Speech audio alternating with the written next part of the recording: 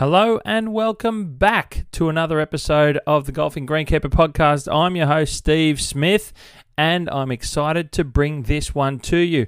I have for you another episode of Australian Turf Analysis Keeper of the Greens, and this time I recorded this one a couple of weeks ago with newly appointed Superintendent of Royal Perth Golf Club, Mathew. I'm really pumped about this one. Super excited to bring this to you from the other side of the country, Western Australia, that borders the Indian Ocean. So, as we get to this one being the final episode of the year 2021 that I'm going to bring to you, this is episode number 37.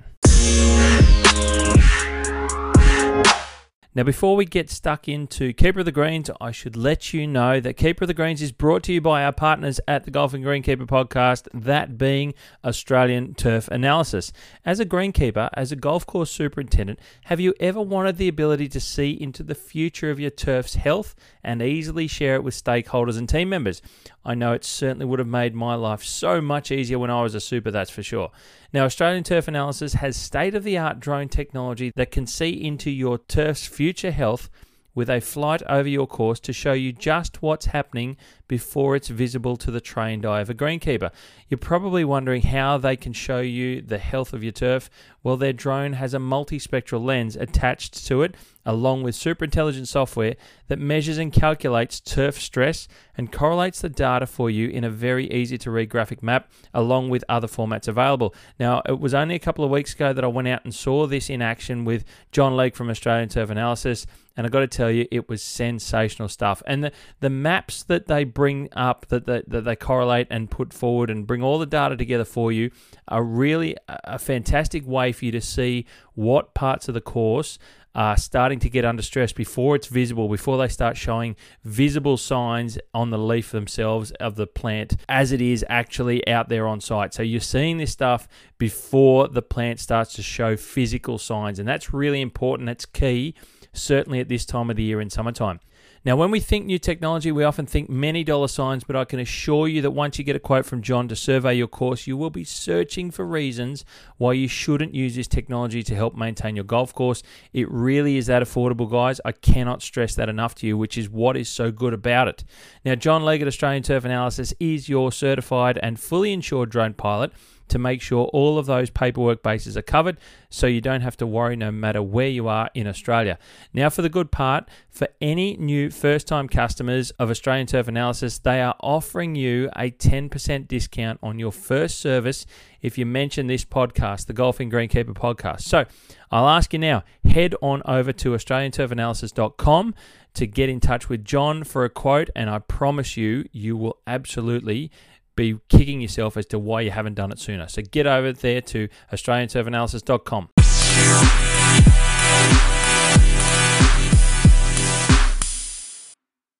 Ladies and gentlemen, I just want to welcome you once again to Keeper of the Green segment. This time I'm really excited, no matter where you are listening on this round rock of ours called Earth, and maybe in the future it could be somewhere else. Who knows where they're going to pick this up. But I want to take us to somewhere we haven't been yet. And we're going to cross the country virtually, of course, because it's still very difficult to get over there. We're going into Western Australia, the ironclad state that it's become, and we're going straight into Perth. And we're going to a very, very special golf club in Perth, to Royal Perth Golf Club, where I've got on the line Superintendent Mathew. G'day, Mathew. How are you, mate? Yeah, good, Steve. How are you? Mate, I'm very well. Thank you for saying yes to being on the podcast. I'm really excited to be able to venture into WA and talk a little bit about what's happening over there in such a lovely golf club at Royal Perth Golf Club. And we're going to touch on your history because you're new to the role over there, very new indeed. How long have you been working there now, mate? You've only just got inside. Yeah, so I've been on the ground for 3 weeks now, 2 weeks prior to that being in quarantine. But basically, I signed the contract in August, and I've been working for Royal Perth since August from an office back in Sydney, and working at the Australian Golf Club proceeding with that as well. Okay, mate. Well, there's a lot to talk about in that, along with your career to date. So what I'm going to do is we'll just push pause on that. And I just wanted to make it clear that you are new, you are fresh to being on site. You've lost 2 weeks of your life in a box with a window. And we'll get back to that at some point through our chat. But, mate, we always start with a bit of fun. I do enjoy this one. So we're going to start off with Steve's Super 7 questions. You ready to rock and roll for some quick answers? Let's go. All right, mate, let's rock. Sunrise or sunset? Sunset. Oh, no way. We've gone against it. This is the first. All right, let's pause already. This is the first time we've had a superintendent or a greenkeeper that says sunset. Is this because you're new to Perth and the sun is sets over the water as opposed to rising in the east over the water? What's that all about? You hit it in one. You know, the day we got out of the quarantine, go out to Cottesloe Beach, and you just see the sun set over the water. It's just something different, and you know, it's amazing. It's a great time to be on the golf course as well. Yeah, mate, I'm really impressed with that answer, and it is really unusual when, look, most of the country's population in Australia is on the East Coast, so it's all about seeing the sunrise over the water and set over the land, but it's strange when it's in the evening that you see the sun disappear behind water. Yeah, it just sets off this magical glow about the place, and you know, the sun will go, it'll disappear, but it's still light going around the area. It's something magical about this place over here. You know, mate, it's the untapped market, they say. Oh, look, I'm already excited and getting goosebumps about this. So I'm really looking forward to what we've got to talk about and what the future lays ahead for Royal Perth. But we continue on. This is meant to be quick. We've already dived into a hole here. This is meant to be quick questions. So we've only got to one. Righto, let's go to number 2. We're going to go to course appearance questions. Are you a fan or do you have a preference for stripes or no stripes on fairways? Definitely stripes. Okay, very good. We'll move on because we've taken up too much time with number 1. We go. Number 3, preferred look of a golf course, lean or lush? Lush. Okay, very good, very good. Favorite green surface? Now, bent grass, couch grass, or something else, and we've already gone down another road with something else over there in WA, so I'm curious to see which way you're going to go here. Yeah, definitely bent grass. Bent grass? Okay, that's good. I think it's we all know as golfers, as greenkeepers, we know how good a surface bent does, along with the others, but it is a wonderful surface. Number 5, mate, where do you prefer to maintain a golf course? Cool climate or warm climate?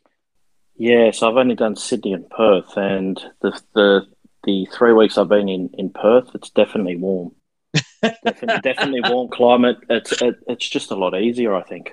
Well, yeah, I'm saying that with, you know, a virgin taste to this heat that Perth can provide, but the grass loves it. Yeah, look, you're right. It does. It makes greenkeeping a lot easier. And from a golf perspective, if you've got warm climate, you can play year round quite comfortably. So it is a good thing. Mate, number 6, we're going to go to favourite bunker styles. Do you prefer St Andrews, Kingston Heath, or Augusta National? Which one's your pick? To go with the answers before, it's definitely Augusta National. I think we're seeing a theme of your taste, mate, and I think it's wonderful to see it come out in these questions, which is the idea. And the final question, if you could visit one golf course anywhere on the planet tomorrow, which one would it be? Again, Augusta National. Augusta. We've got that. We know what you like, and I think it stands out quite well. So that's very good, mate. Well done on 6 quick answers and one quite long-winded one that was really interesting. So it's very good. The funny thing is, you know, the taste that I have in the golf course look probably goes against everything that we're trying to achieve here in Royal Perth. Well, and I think that's probably something that we can separate, and let's do it now. Why not? We can separate from personal taste to the professional side of being a greenkeeper and a superintendent, that at the end of the day, your skills, your knowledge, and what you're capable of doing in putting down direction and leading a team is you're there to do a job. And that you can put aside your tastes as what you like. Look, I like going out for a steak at night, but that doesn't mean that I won't go out and enjoy, a Japanese meal. I mean, you can do that quite well as a professional. And I think that's important for people and golfers to understand, and board members and committee members that are running golf clubs as well, to know that if you have a certain preference in taste of a style of golf course, that doesn't mean you can't deliver on a style of a golf course that might be something else, because you're a professional and you can put that definitely. You can put that down and say, this is what we're here to do. So let's go out there and make it happen. So most definitely. It just adds to your arsenal, the working at the Australian Golf Club, it's America. But then I come over here and we want something different that's very natural to Australia. It's just another tool that you can add to your arsenal, and you build up that arsenal over time, and you're a well-seasoned all-round sort of manager as well. 100%, mate. Absolutely. Couldn't have said it any better myself. Well done. So, mate, look, let's start at the beginning, because I think your story, a lot of what we're going to talk about today whilst you're at Royal Perth now, it's going to be a little bit more about your experience to this point, because you haven't had a lot of time on the ground at Royal Perth. So let's dive into how you got into greenkeeping, and then sort of how you've got to a 2-week lock up in a box with a window, like I said, and then getting it started at Royal Perth, mate. How did it begin for you? Yeah, so I basically just fell into greenkeeping. I'm not really a golfer. Don't really like to play the sport. I play it if I have to. Sure. Basically, I applied for a landscaping apprenticeship because I thought that's where the money was. It's all about the money when you're young. And got basically offered a few jobs with companies, but they just didn't align with my views at the time. So put in for a job at Cogra Golf Club as an apprentice greenkeeper. And that's in Sydney. I should clarify Sydney. That we're in Sydney, and that's in the southern suburbs of Sydney down there. Yeah, definitely. And I didn't hear back from them. And I was, okay, what's going on here? But then I get a call from Bardwell Valley Golf Club. So again, another club in sort of the suburban suburbs of Sydney. And they just said, come in for an interview, and I haven't looked back since. That's where it all started, just from a phone call, from applying for a job at a club. And, here we are across the country at Royal Perth. And this is part of what I love to chat to current superintendents, or anyone who's been in greenkeeping. It doesn't matter what level you are and what age you are, whether you're in the industry, out of the industry. I like to hear how it sort of happens to the journey, because that's a really interesting story and travel. And like you said, now you're on the other side of the country. And I bet all those years ago when you started Bardwell Valley that you never in your wildest dreams would have thought you'd end up in Perth. To be completely honest with you, Steve, I didn't think I would have stayed in this industry. Oh, wow. Okay. Yeah. Just the way that, I don't know, my life was headed. And then we'll go on to sort of a deeper topic, but I left Bardwell, and that's where, I sort of really fell in love with the industry at my second job. Yeah. Okay. So how long did you do at Bardwell? Did you finish your time there? No. So we spent about 2 years at Bardwell. Now, there was a few things that happened at the club, and we all sort of upped and left. And, okay. Yeah, difficult time, no doubt. Yeah, financial hardships for the club and whatnot. But, sure, we moved on to Cronulla Golf Club. Okay. Yeah. So I finished my apprenticeship at Cronulla Golf Club. Very good. Under Greg Marshall and whatnot. And I can't thank them enough for, taking me in as an apprentice, putting me through the Certificate 4, going through the diploma, getting in love with the industry. And that's the higher level of qualification as well, doing the diploma. That's extra study, isn't it, on top of the standard sort of 3 years at TAFE, and then we do a 4-year time apprenticeship. You become qualified as a base level, standard qualified greenkeeper. And then there's this extra step you can do a diploma, which is, I think, is it Cert 4? It's a diploma. It's another one. Yeah, so there's a certificate. There was a Certificate 4, which they no longer, TAFE New South Wales no longer. There you go. I'm showing my age. Yeah. So I went through that course as well. And after the level 4, they put the diploma. But, as you say, it's just a great way to develop your skills, develop that knowledge that I'm still using the information that I went through all those years ago. Today. What you mean? It's not like learning Pythagoras in Year 9 maths. You actually, it's something that we can. Well, I shouldn't say that because we'd still use that stuff working out areas, but it's something that is really useful. These aren't things that you just go, oh, look, one day it might be hot. These are really useful skills and knowledge to taking that next step, and we're going to talk about those as you go from Cronulla, no doubt. But was that interesting, I suppose, or how were you feeling at that time, that difficult time? And I'm not saying let's go into the detail, but when you're halfway through an apprenticeship, and I don't know what that's like because that didn't happen to me, but that would have been challenging as a young person wondering what's next, was it? It basically was, the whole process of what did transpire at that time. It basically felt like we as individual workers did the wrong thing, and it sort of eats away at you sometimes, but you realize at the end of the day, you're just a worker. You're not the one that's meant to be paying the superannuation. Your employer does.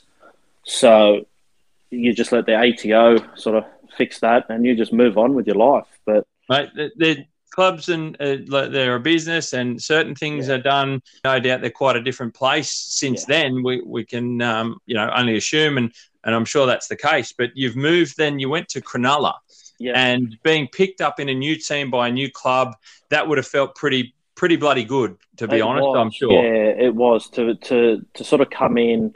And they were just all welcoming. At the end of the day, it's just a team. You're there to work. You're there to be a professional, which was great. But to go from Bardwell to Cronulla was such a step up in facilities, in golf conditions, in everything. And I thought Bardwell was the best when I was there.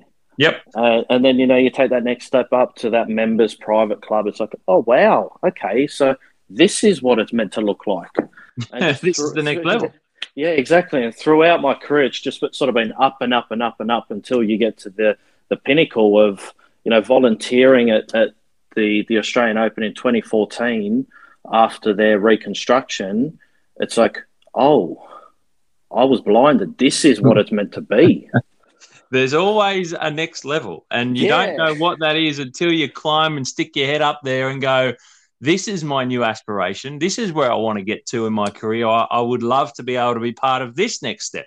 Yeah, exactly. And to meet all different people from around the world during that 2014 Open, I stay in touch with some of them now. That's great. Yeah. And look, that leads on to one of the roles I did take, but finishing the diploma at Cronulla, you sort of feel like, okay, I've gone through the studies. Now I need to take that management step. I've learned what to do. I've implemented a lot of programs, but I need the buck to stop with me as well. Mm-hmm. So the 2IC job, the assistant superintendent job, came up at Roseville Golf Club on the on the North Shore of Sydney, and the amount of people that have come through Sully and gone off to be superintendents or assistant superintendents of really high-profile facilities. I thought, let me jump at that and let me learn from, a guy that has been there for so long, but he's still, there's something about Sully that, he just gives you the tools that you need to succeed. Mate, it's you've got to have that mentor in your career along the way. Yeah, for sure. And for you, that time spent at Roseville was obviously well worth every minute. Well, it gave me the skill set to manage bent grass under extreme stressful conditions because of the high standards of that lower North Shore pool of golf clubs, that you have to have high standards or members will just jump around and just move clubs. So if your golf course isn't up to scratch, they'll just move. And, of course, we know certainly here in Sydney, and I'm on the Northern Beaches, I know where Roseville is. I haven't been there myself, but I know where it is. And you talk about it's in that group of the Kalaras, the Avondales and those sorts of Pimbles and the like. You talk about the membership expectation, but dealing with bent grass in Sydney summer is very challenging at best with the high humidity for long periods of time. and that's on edge of seat stuff day in, day out in the peak of summer. Yeah, definitely. And to go through 3 seasons at Roseville while putting in a brand new irrigation system in, having no water to some bent grasses at times, it's very stressful. And throw the drought of 2016, 17, 18, 16 and 17 in there, it was a challenging time and we got through. Yep. As a good team does. Well, exactly. It's all about that camaraderie with the group, and you're not there as an individual. You build that cohesion with your team through and you work, and you like. And I think you touched on it there a little bit. You're going to say that you work for each other. And I often hear the analogy talking to a lot of people, certainly guys that are probably in their latter parts of their career and how they've managed so many teams through different courses and different environments. It's working for each other. It's that football environment, which, like I said, is an analogy we hear a lot in that. Yeah. We know sport so well in this country. We know many codes of football and how it works. And it's really that, like you said, that cohesive team becomes so utterly important in making a golf course tick and function day in, day out. Yeah, definitely. And you mentioning that point leads me on to my next role, which was at the Australian Golf Club. Now that's a step and a half, mate. I've got to say, you talk about right. You've picked. We're talking about these levels that we've gone along from Barwell to Cronulla to Roseville, then the Aussie. I mean, you're really climbing these steps really quite well through your career. It sounds. Yeah, look, you don't get much bigger than that club in this country. There's probably a few down in Melbourne, but in Sydney, it is sort of that pinnacle of golf course management as well. So tell us about the Aussie, mate. When did that start for you? And I'm sure there's a lot to talk about here. Yeah, so that kicked off the summer of 2018, leading into the 2019 tournament. So the prep for that tournament, to get privy to that side of things, it's all good and well coming in 2014 as a volunteer. Everything's done for you. You walk in and the place is absolutely stunning. But to come in as a manager that year out, we're doing the planning 3 years. They were doing the planning 3 years before the tournament's coming. I've come in at the tail end of that to a team of 20 people, which swelled up to 50, 55 people for a tournament. To come from teams of 10 to 12 to managing 20 to 50. That was challenging in itself. And just working with Phil was probably one of the best decisions I made in my career. So we're talking about here, that there's a 4-year planning lead up to hosting the Open, the Australian Men's Open. Yep. And that in itself is a very long time frame that most people wouldn't have a clue about. Yeah, mind you, they held the Open in 2014, 2015, 2017, and then again in 19. So it's just a culmination of all those years planning, and each year getting easier as you go through, because you get to know the golf course, you get to know how far you can push things, and all of that. But there is so much planning that goes on behind the scenes to get people from interstate, from international to come across as a volunteer. There's a lot that goes behind the scenes with that. Indeed, and we're talking about the superintendent at the time was Phil Beale, who's very well respected in the industry and still is, even though he's no longer at the Australian.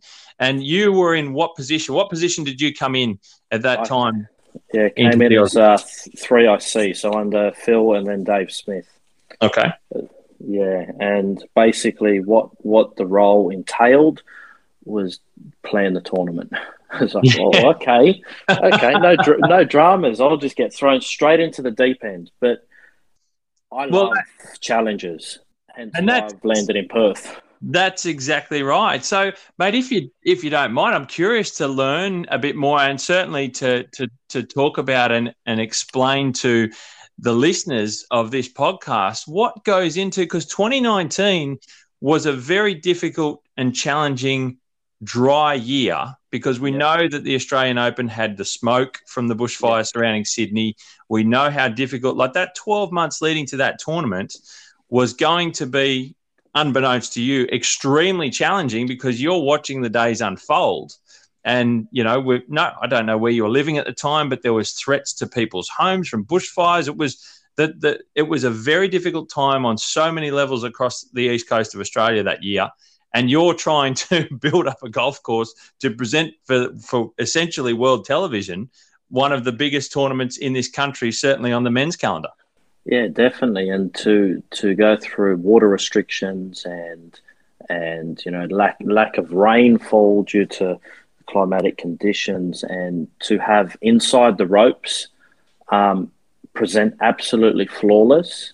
You know, from a greenkeeper's eye, there were a few imperfections, but on the TV, you could not pick a thing. Sure, and no doubt behind the scenes, it's the challenge of everything happening all the time. There's things changing. You've got to move as those things raise their heads and deal with it and make sure that it's perfection. Like you say, that's the goal. So, what sort of things did you have to do? Is there anything specifically that jumps into your head that was particularly challenging in that 12-month lead up? Yeah, finding my feet and understanding the good habits that the Australian Golf Club need on a day-to-day basis to come through the ranks of, you know, a smaller suburban course to go to a members private to another members private, to take that step to a tournament golf course. It's just in another stratosphere. And day-to-day operations at the Australian Golf Club were basically the Pro-Am or the club championship times at the other clubs. And that's the level of everyday expectation. Yeah, day-to-day, basically. Wow. Yeah, but, you know, you don't create diamonds without pressure, do you? No, that's right. And a tournament prep is a pressure cooker. Yeah, definitely. But the benefit that the Australian have is the name, and everyone did want to come and be that volunteer at the Australian Golf Club because, you know, it's the Australian Golf Club. But how often do you get to have a walk around that club? How often do you get to see it? It's an opportunity for any greenkeeper that, you know, if it does come up in the future, I would dare say, you know, throw your hand at it and have a go at it. Yeah, because they do put a call out for volunteers, don't they? Yeah. Leading up to tournaments. So when you're doing the tournament prep, you're getting close to the event, everything's getting really on edge to make sure that you can continue to present it for the TV, basically, and for the event itself. I mean, it's the biggest event on the men's calendar in this country. So you said that your staff swelled to 50 odd. You were getting volunteers. Did you have many international volunteers? Yeah, we had 3 internationals. One came from England, one came from Scotland, and then there was an American as well. Wow. So, yeah, you know, the logistics to get the internationals across was quite interesting. You know, booking flights, getting accommodation for them, rooming them up with the right person, and, you know, doing that job planning for the tournament without knowing their strong sets and their skill sets to have a tournament run seamlessly with not knowing the volunteers that are coming in. You know, it's a credit to the staff at the time at the Australian Golf Club that they just you know, took the volunteers under their wing and showed them, you know, what we expect, what we need them to do, and how to do it properly. You know, and again, this just comes down to the culture that was at the Australian Golf Club. Very, very impressive, no doubt, like you said, and Phil Beale at the helm, who'd done a number of the men's opens there that from memory. Plus, you had when was the remodel done? Just before what year was the remodeling done before you were? So the reconstruction was finished in 2013, 2012 to 2013. So it was about a 9-month turnaround at the Australian Golf Club. But, you know, the challenging part of my career, so we're planning for a tournament, we're getting volunteers coming left, right and centre, but I've gone to do extra study on the side as well. So I've thrown another thing on my plate. I've decided to go back and teach at TAFE. So I've gone to do the course to learn how to be a trainer and assessor. Yeah, right. Yeah, just to throw another thing on my plate. Why not, mate? Clearly you weren't busy enough. Yeah. But that course there, again, any turf manager or anyone that's listening to this podcast, if you want to learn how to work with people and how people learn, it's a great course. It definitely is. Mate, very challenging times and exciting. Like you said, it's a pressure environment. A tournament being part of that leadership group and getting it prepped for the largest event in the men's golf calendar in this country.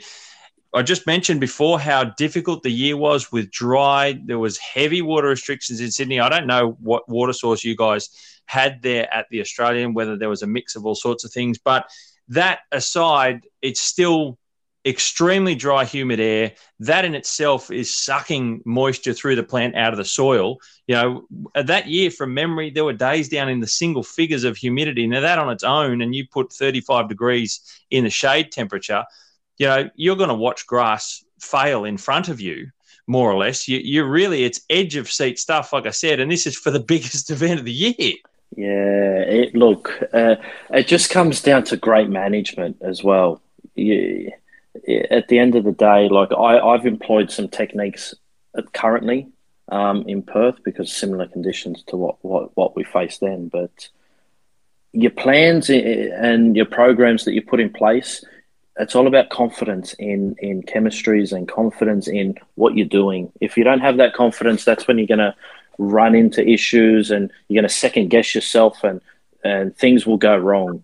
And that's one thing that, you know, the Australian Golf Club did teach me through my time there, was just have confidence in yourself and your decisions.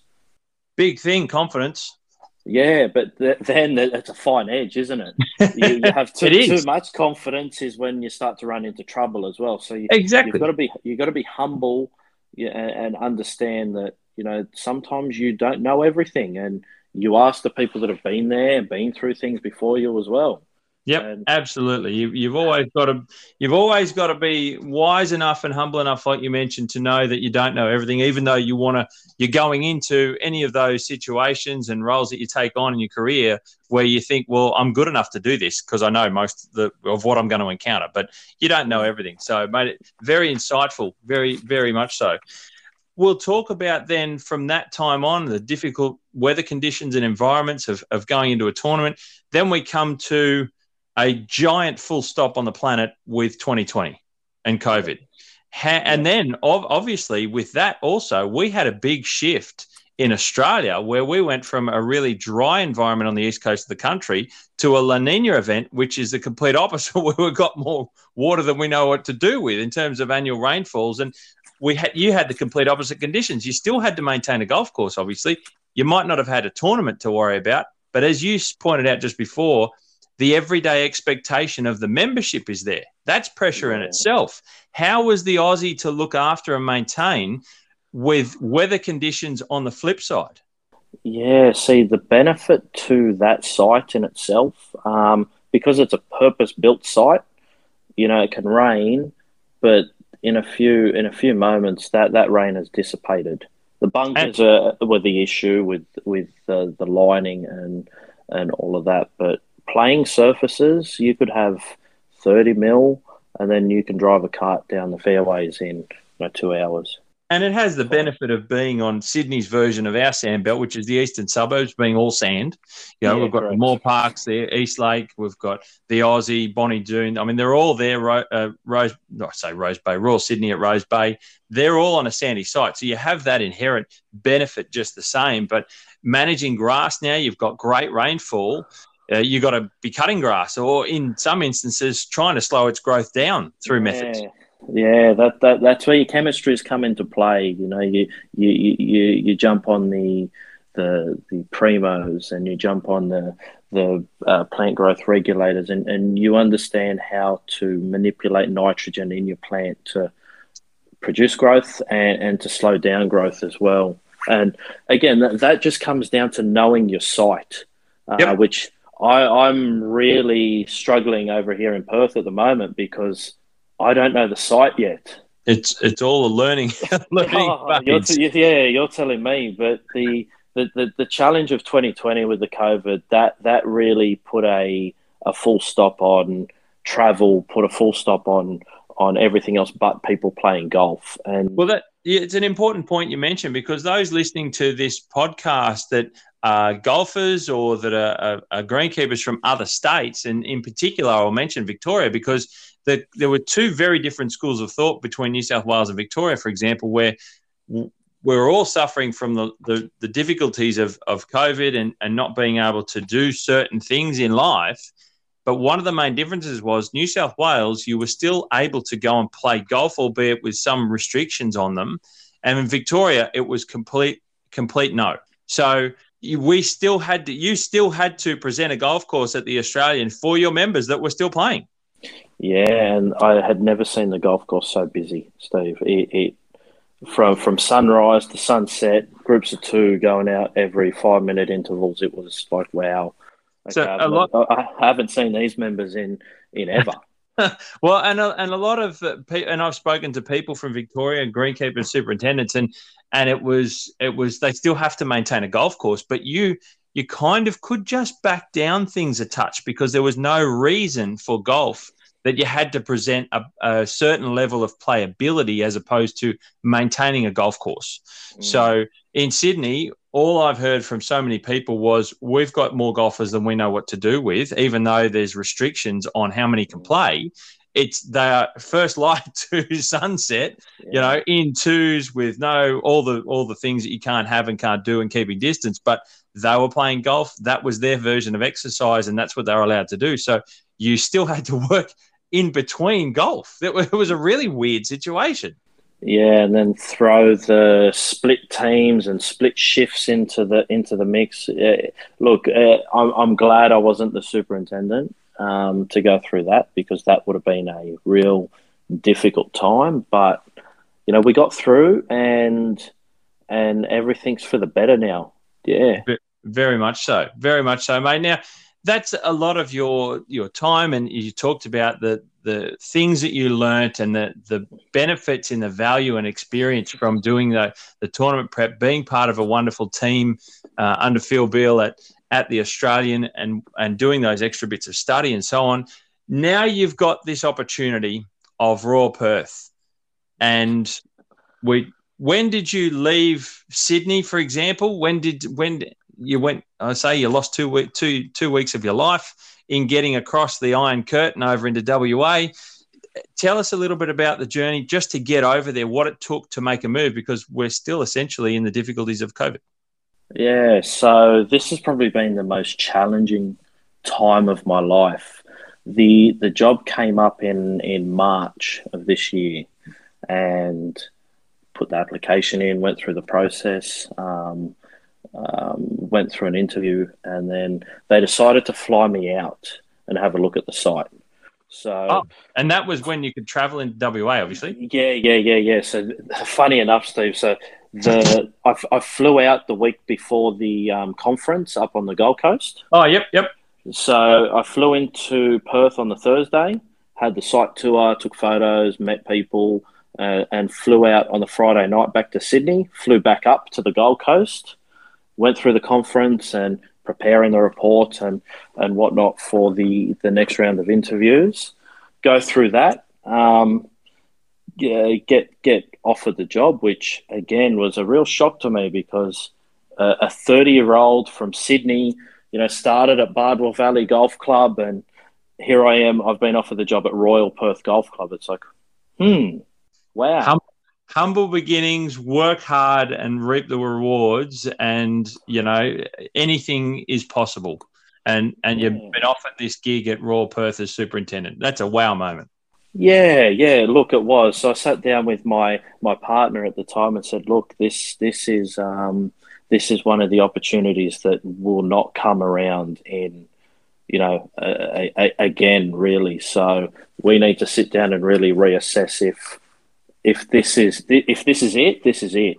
So we decided, yep, okay, let's sign that contract. So I signed the contract in August, due to fly out August 27th. We gave the month's notice at the Australian Golf Club, and August 27 came around, and border restriction after border restriction after border restriction. So in all honesty, we put 16 applications to get into WA. 16? Yeah, 16 G2G applications to get across. And due to where we were living, we put all of our belongings into storage because we thought we were flying out in August. So from August until Monday this week, so that's a 5-month period, I've been living out of a suitcase.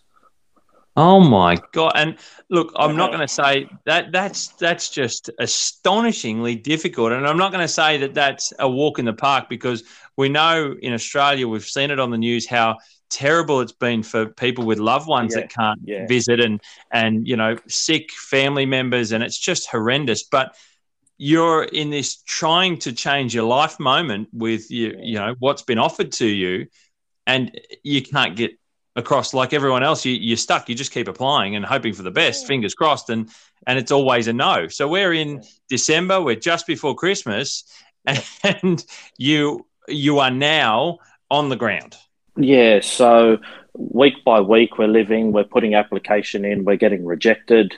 We get a call to say, look, you'll be coming, but your partner won't be. It's like, okay, maybe this isn't the right option. Right.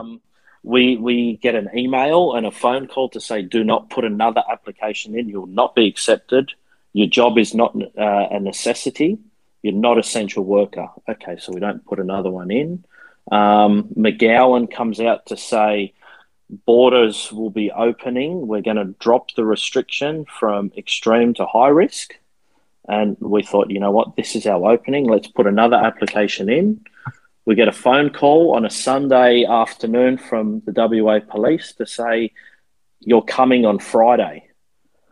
Wow. Yeah, exactly. Wow. So we knew this was coming, but to go from rejection after rejection after rejection to you're coming on Friday, everything hit at once. It's like, oh, now I have to say goodbye to my friends, my family, and everyone for, I dare say, close to minimum a year at least. Because start to open up again. Because now you're there, you can't risk going out because you won't be able to get back. Exactly. I don't think the club would allow that either. So yeah, and that's fair. Yeah, look, I'm on a great holiday. The day I landed, it was quite hot. So we spent 2 weeks in quarantine with a window that opened an inch to get fresh air in. That was a struggle. But, wow. To step foot outside that hotel room once quarantine was over, it's been 36, 32, 34, 38, 40, 42. It's like, wow, okay, I've stepped straight into hell from doing nothing. But I can't complain. I can't do I've hit the jackpot, really. I'm a 30-year-old that's got the job at Royal Perth, and there's been big announcements for Royal Perth for the future, and the club is on the up and up. Well, mate, that's and I had no idea that it was that difficult. I mean, we all hear the stories on the news, and like I said, with loved ones, sadly, it's extremely, extremely tragic in some circumstances. But like I said, you're trying to make this step to the next role, and you've been offered the job. You're trying to do everything, follow the rules, do what you can. You just keep getting knocked back. No. Yeah. Living out of a suitcase for so long, and then they tell you yes on a whim at random and say, that's it, you're out. We get on the flight. Get on the flight. And turn up here, and then we'll lock you up in a box for 2 weeks until we'll let you out. But it's that's just quite extraordinary situation to get there. And let's go down this little bit of a path about Royal Perth. So you've now been there for a couple of weeks, and recently there was just an announcement from Royal Perth Golf Club that they've engaged a couple of architecture firms to work together in Cruise Golf and Clayton DeVries Pont to look at the future of Royal Perth in some light, and that's obviously going to be slightly different. It's going to be a new path for them. I take it. I don't know a lot about Royal Perth, so I don't know what you can and can't say yet. But obviously those names attached to its future. Now that's got to give you a bit of excitement, a fire in the belly as well now. Yeah, for sure. So before I did fly out, Harley Cruise was already sanctioned to be the vegetation rejuvenation contractor, and I thought let me go look at Kalara and see the things that Harley Cruise has sort of done, and looking at it, it's like, yeah, okay, it's modernised. This will be great. Thinking back to when I did fly out to Royal Perth, it just looked tired. It's a 100-year-old golf course, and how trees just grow and people plant things overplanted and just the wrong tree in the wrong spot. It's just tired. Now, to have these names tied to Royal Perth at the same time I'm at Royal Perth, it's going to be a great opportunity to not only give the members at Royal Perth something that they deserve, being of that royal stature, but to create a name like this is going to sound a little bit egotistical of myself, but to create a name for myself as a superintendent in this industry as well. Oh, mate, look, let's not beat around the bush. Everyone's out there to put a stamp on whatever industry they're in, whatever they're doing in life. That's part of what you're trying to do. You're trying to make something better and also, in a sense, I suppose, prove yourself. I did the same thing at Katoomba. We had a developer spending lots of cash and trying to build something special at Katoomba, and I was at the helm. I was rubbing my hands together going, this is what I've always wanted to do. I can't wait. And, whatever that will be, and hopefully I'll be able to put my name to it. And I think we're kidding ourselves if we think that anyone else that doesn't take on a superintendent's role doesn't want to do the same thing. So, I mentioned those names. You talked about what that's going to be. I think this is going to be an incredible period over the next 5 years or so. I don't know what the timeframes are, but I'm just going to throw 5 out there and say Royal Perth is going to be the place in the West to watch to see what this is going to, because we know Harley Cruise, through the announcements at Royal Sydney, for example, is part of the vegetation and Gil Hant's redesign for the golf course. So Royal Sydney's looking at doing something special there. Harley's attached. We've got Royal Perth on the opposite side of the country involved with Clayton DeVries Pont. There's going to be something special there. You're involved at the beginning of all this. This creates, in my mind, a formula for something pretty impressive. Yeah. Look, it's early days at the moment. We're just waiting on a few things to come across to us. Border restrictions have really put a time lapse on what we should have been, up to in our stages. But things should change quite soon, and once they do, we will have a direction that we're headed in, and now then it's just up to the club to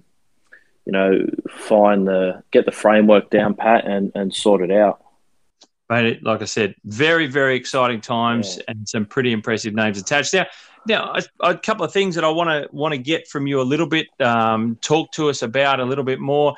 Is one thing from a greenkeeping perspective, this is your first role as a superintendent, and you've been through so many challenges, so much difficult time getting to be on the ground for it. What was day one like? It's only recent. What did day one feel like walking into, and I'll make it a bit more casual, walking into the shed, because I'm sure Royal Perth hasn't got a shed. I'm sure it's a maintenance facility, but walking into the greenkeeper shed, day one at Royal Perth, what was going through your mind? Yeah, see, this is a tough question to answer because I had been doing a lot since August. Okay. All the behind the scenes, the programming, liaising with everyone. It's been happening since August. But to step on site on that Monday morning, it's like, okay, we've got a lot of ground to cover. We we need to start now. If we need to get the golf course in shape, it starts today. And sitting down with the guys, talking through what we need to get done, and creating a framework for it. But it just felt so surreal as well. At the same time, it's like I'm here. I'm finally here. It's taken so long, but I'm here. And yeah, I still pinch myself to say, you're in Perth at the moment. I look at my watch, and I'm 3 hours behind everyone else. I go to call someone after work, and it's 10 o'clock at night. I can't call them. Here I was worried about sending you a message at 7 a.m. Sydney time. You'd probably be lights out at 3. What's that? 4 a.m. 4 a.m. Yeah. Although you might be getting ready to go to work. I'm first in, last to leave, and that's sort of head back, and that's why I like the sunset instead of the sunrise, because I'm at the golf course, and you get to see the different angle of the sun. Yeah. Very much so. Very much so. Mate, I can just I'm picturing that first day face to face. Like you said, you've sort of been working around in the background doing a lot of stuff, but face to face, that would have been a pretty cool thing. And certainly at the close of day one, I suppose, was there thoughts of, this is the guy that walked into a golf course at Barbell Park in Sydney when he was a kid. And, now, like you said, you pinch yourself, 30 years of age at Royal Perth. Wow. Yeah. Look, it's been a hell of a ride, but I'm there for a reason. I wouldn't be here if I wasn't. That's 100%. Basically that's what I tell myself day in, day out. There was, I think, 32 applications international for the role, and I'm here for that reason. So, the guys are great. Then they've got the program. They're awesome, but it's just, I don't even know how to explain it, Steve. I still feel young as well until until I go through a summer here in Perth, a proper summer. That's when I feel my age, I reckon. I think it could be a welcome to first grade. Yeah, exactly. I think, right. Mate. Well, look, I think the lack of words is probably enough said in terms of how that makes you feel. Pretty impressive stuff, which is so good to hear in your voice and the way that you feel about those roles. And like you said, you're there for a reason. The club picked you, and I've got no doubt you'll be able to deliver to them what they're wanting to do, and certainly the path moving forward with the architecture firms, as we just mentioned. So wonderful time looking forward for Royal Perth, and I for one will be interested to see how it's all going to unfold. Mate, what I want to ask from you now is a little bit of what you know about Royal Perth. Tell us a little bit. You've only been there for a brief period of time, but tell us some of the little features or characteristics about the course and what you think makes it stand out a little bit as a wonderful place to play golf. Is it sand-based sort of stuff there? Tell us a little bit more. Yeah, so it's built on a sand belt, wall-to-wall on Bassendean sand. So coming from the eastern states, the Bassendean sand is quite a different sand to what I'm used to. Yep. But what the standout for Royal Perth is, it's a unique golf course in itself because it's such a small site. Okay. It's about 33 hectares from wall to wall, and there's a public access road that goes sort of up the length of the golf course next to a freeway. So there's challenges that we face with people coming across and whatnot, but it's a unique site in itself. Has it got many undulations to the property? Is it, does it have that? I don't know if I say a sandbelty type feel down in Victoria with just, the moderate undulations throughout the course, or does it have a couple of standout high points, or is it reasonably flat? What are we talking? It's a reasonably flat golf course, up and back, sort of playing holes. There are a few mounds that have been placed around the golf course to add character to the playing surface itself. But yeah, it does remind me a lot of Cronulla Golf Club, just a flat golf course, back and forth. Okay, quite interesting. I think the way you sort of mentioned the subdued nature of the site itself, I'm probably thinking that the Harley Cruisers of the world or the Mike Claytons of the world are probably going to have an interesting time with the club, looking at what that may involve moving forward for them. I'm just throwing it out there because I can say that I've got no idea, but I think that sort of a blank landscape to me sounds like it could be something that they can really bring out that location a little bit more and make something pretty special out of something like that. So I'm looking forward to see it, and that really jumps into my head a lot at the moment. Is there a place on the golf course, so far? We'll go to the sunsets. Is there a sunset moment on the course where you can sort of have a bit of a view across, or it's just a really nice, tranquil location as people play their round it's out there that you've noticed? No, not yet. The real standout place for Royal Perth is the first tee. Okay. It's about 2 meters from the veranda of the clubhouse itself. So you could imagine the pressure that people feel. Saturday afternoon, guys are out having a few drinks, and new member comes to the golf club or whatnot, and they shank the shot off the first tee. You could just feel the pressure. I haven't seen a similar layout to a golf course like that, with the first tee basically on the veranda. Wow! You take that first step out from the veranda, and you're on the first tee. It's immaculate. Fantastic. Really. So actually, I'm looking forward. I'm going to do a little bit of digging on Google Earth and the like. I'm going to try and see what's going on there at Royal Perth, because I'm intrigued. I've never really been to WA into Perth to look at golf so much. So it'll be a learning curve for me on a Google Earth way. I do find that a bit of fun from time to time. Yeah, 100%. You get to see the layout of the golf course. You'll get to see it over time. I did a lot of research sitting in quarantine and sitting in my bedroom, looking at the site over time and seeing historical data of shade issues and whatnot, and what we do need to rectify going forward. And you touched on vegetation, and I've talked about it in past episodes of the podcast, because I think you mentioned Royal Perth is quite an old golf course, and people do plantings and things grow. It's a moving target, as I always say, a golf course, that things grow, and it does change the way a golf course feels. It changes the characteristics. You can come back after 10 years having not played at a golf course, and all of a sudden the tee shot's kind of half cut off because there's something jutting out in, 50 metres down in front of the tee, for example, which never used to really be there. So is there a few of those sorts of things that vegetation-wise that the club will possibly be looking at as well, I take it? Yeah, most definitely. So we are undergoing some tree works at the moment to take out the non-Indigenous species on the golf course and any sort of poor specimens across the place. We're basically just waiting on the designers and architects to come across with a master plan to say, this is what we're doing. At the moment, we're just taking out the dead wood, the dead trees, and any sort of non-Indigenous species. And the safety side of life and the environmental side of life. Yeah, it's always a key component that golf courses are working on. Mate, is there, I suppose we've probably already answered it, but I'm going to ask it just the same. In the next 12 months, what do you see sort of most important for the course moving forward for the club? Is it really just getting that framework from the architects?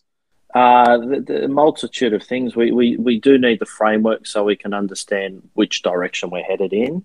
But the improvement over the next 12 months needs to be the playing surfaces for the membership, because at the end of the day, it's great to have a designer and an architect signed up for the role. It's still a members' private golf course, and we still need to present the product for those members day in, day out to the standard of the Royal Perth Golf Club. And that's obviously, we're talking about the putting surfaces and things like that. What sort of grasses do they have on the putting greens there? Yeah, so we have 16 pen cross greens and a few 1098 bent grass as well. Okay, so it's a mix, and then you throw the nemesis of the Poa in there. It's going to be a challenging summer for me. Always challenging. And do you have warm season grass on the fairways? Yeah, so it's a Kaikiu golf course, which originally I've been told was a couch golf course that's been overgrown with kike. So it's kike wall to wall, and then we have wintergreen tees. Okay, so do you think that that's something the club is the club happy with the Kaikuyu? I don't think anyone's happy with Kaikiu, but look, it works. Well, I was being polite. Yeah. And I suppose I was being delicate. I could probably ask the question that I wouldn't be a fan if it was Kaikuyu at a place like Royal Perth. I won't let you answer that one, and I won't let the club say anything otherwise. But I suppose it's something that you have to manage, and you try and deliver the best product you can. At the end of the day, the best playing surface available. Look, because it's such a small site, being 33 hectares, that's a good defence for golf shots as well. Interesting point of view, and I agree with that. I've talked about how much kite can really deaden the ball when it lands, and really shorten up how far people are hitting, because there's just not a lot of release once the ball lands and the hardness of it. So, but a very interesting perspective. Very interesting. Mathew, mate, I'm going to close it on a bit of a high there as we think about and consider what will come to be of the future of Royal Perth as it walks that path with new architects and new superintendents such as yourself at the helm. You're excited. I'm certainly excited. I hope everyone listening that's a member or a visitor or someone that might get a chance to play Royal Perth in the future is excited about what is ahead for Royal Perth Golf Club. Mathew, thank you so much for being part of the Keeper of the Green segment of the podcast. It's been wonderful to hear your story.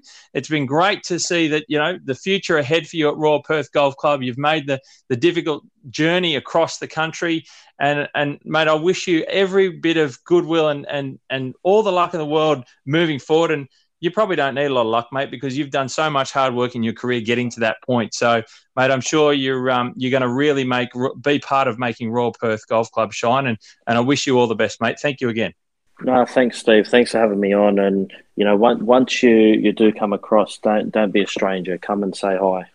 Absolutely will, mate. I've got a few states now that I need to make a journey to, and Perth is definitely on that list. Thank you very much, Mathew. Awesome. Thanks, Steve.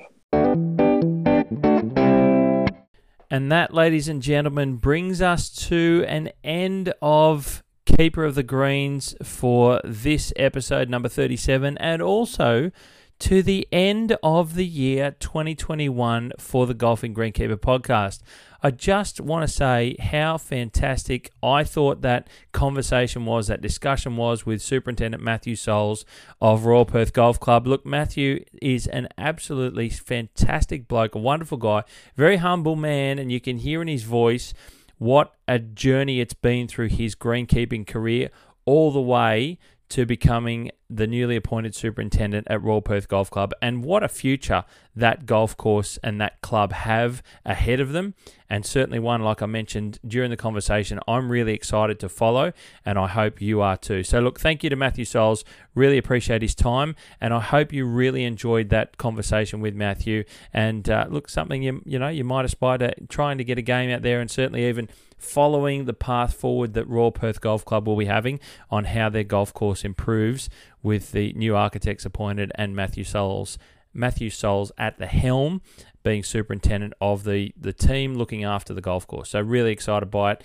and what a wonderful future they have. Now, I will say this, guys. Look, thank you to Australian Turf Analysis and John Legg, who are the partners of the Golfing Greenkeeper podcast, for the Keeper of the Green segment. It's been a wonderful year having them on board as this segment has grown and evolved. And I want to say thank you to you, to all the listeners out there that have just pressed play, downloaded, followed, liked, commented, DM'd me, had conversations with me on social media, whatever, emails. I really appreciate you. I really appreciate you taking all the time out to listen to my podcast, to listen to these conversations, the things that I've got to say, and the things, most importantly, that I feel I can bring to you, and hopefully you can improve your game and improve your knowledge base around greenkeeping, around golf course architecture, and all the things that add up to enjoying the sport that we know and love, and we certainly enjoy getting out there and play with family and friends. Look, I just can't stress enough how appreciative and how humbled I am by having you take the time out to listen to these episodes. I never thought it would become what it has become, and I'm so incredibly grateful for you guys taking your time out, and thank you very, very much for it. I really do appreciate it. A big thank you also to the guests that I've had on the podcast along the way. Harley Cruz from Cruise Golf, all of the superintendents for Keeper of the Green segment, other guests, Ross Flanagan from My Love of Golf podcast. We've chatted along the way, and there's been a multitude of chats that I've had with Lock and Leash from Finding Fairways, with Tony Ellis, the Nomadic Golfer, just to name a few. There's been so many people this year. It's been wonderful, outstanding, and I've really appreciated their support and their acceptance in coming on so we can bring to you some more insight of the sport of golf and some of those bits and pieces that are most entertaining. A bit of a round of thank yous, but also do want to thank my fellow podcasters in Ross Flanagan from the My Love of Golf podcast, and also Rod Murray and Adrian Logue from the Good Golf podcast, and I've had a couple of mentions by them, so I really appreciate them mentioning me on their podcast, and Roscoe being part of this podcast, and I've been part of his podcast as well. Please go out there and listen to them on both the My Love of Golf podcast and also the Good Golf podcast. If you haven't heard them, if you haven't listened to them before, go and search for them and listen to them. Download and listen to a couple of the episodes. You will enjoy them to no end, I promise you. Very insightful, very enjoyable and entertaining along the way. So I just wanted to thank those guys as well. I really appreciate their assistance, guidance and support. And here's a random tidbit and a quick little note. I've now hit into the top 10 of golf podcasts in Australia on the Apple podcast charts. I can't believe I made the top 10, so certainly jumping up into number 8 has been so amazing to see that. And I, again, so thankful for everyone who listens and downloads and subscribes. I really appreciate your time and effort. And last but certainly not least, a big thank you to my wife Bree and daughter Savannah. I really appreciate their support in getting me to spend the time to do all these podcast recordings, to put all the time and effort, to bring it all together, to put it all together, to bring it ultimately to you. Without their support in doing it week in, week out, I certainly wouldn't be able to bring all this stuff to you. And I'm so grateful to have them in my corner every time I sit in the little recording studio that I've kind of built myself here, that I know I've got them backing me and doing it along the way. So without them, I know that I wouldn't be able to bring this to you. And certainly having, little Savannah, 16-month-old now that she is, and all the things that go along with a newborn and now a toddler. She's up and walking about. It's great. It's amazing. I certainly love to be able to enjoy watching her grow, but having Bree being able to support me and being able to bring this to you is something that I'm most grateful for, and is a big help in me spending the time to build these podcasts and put them all together.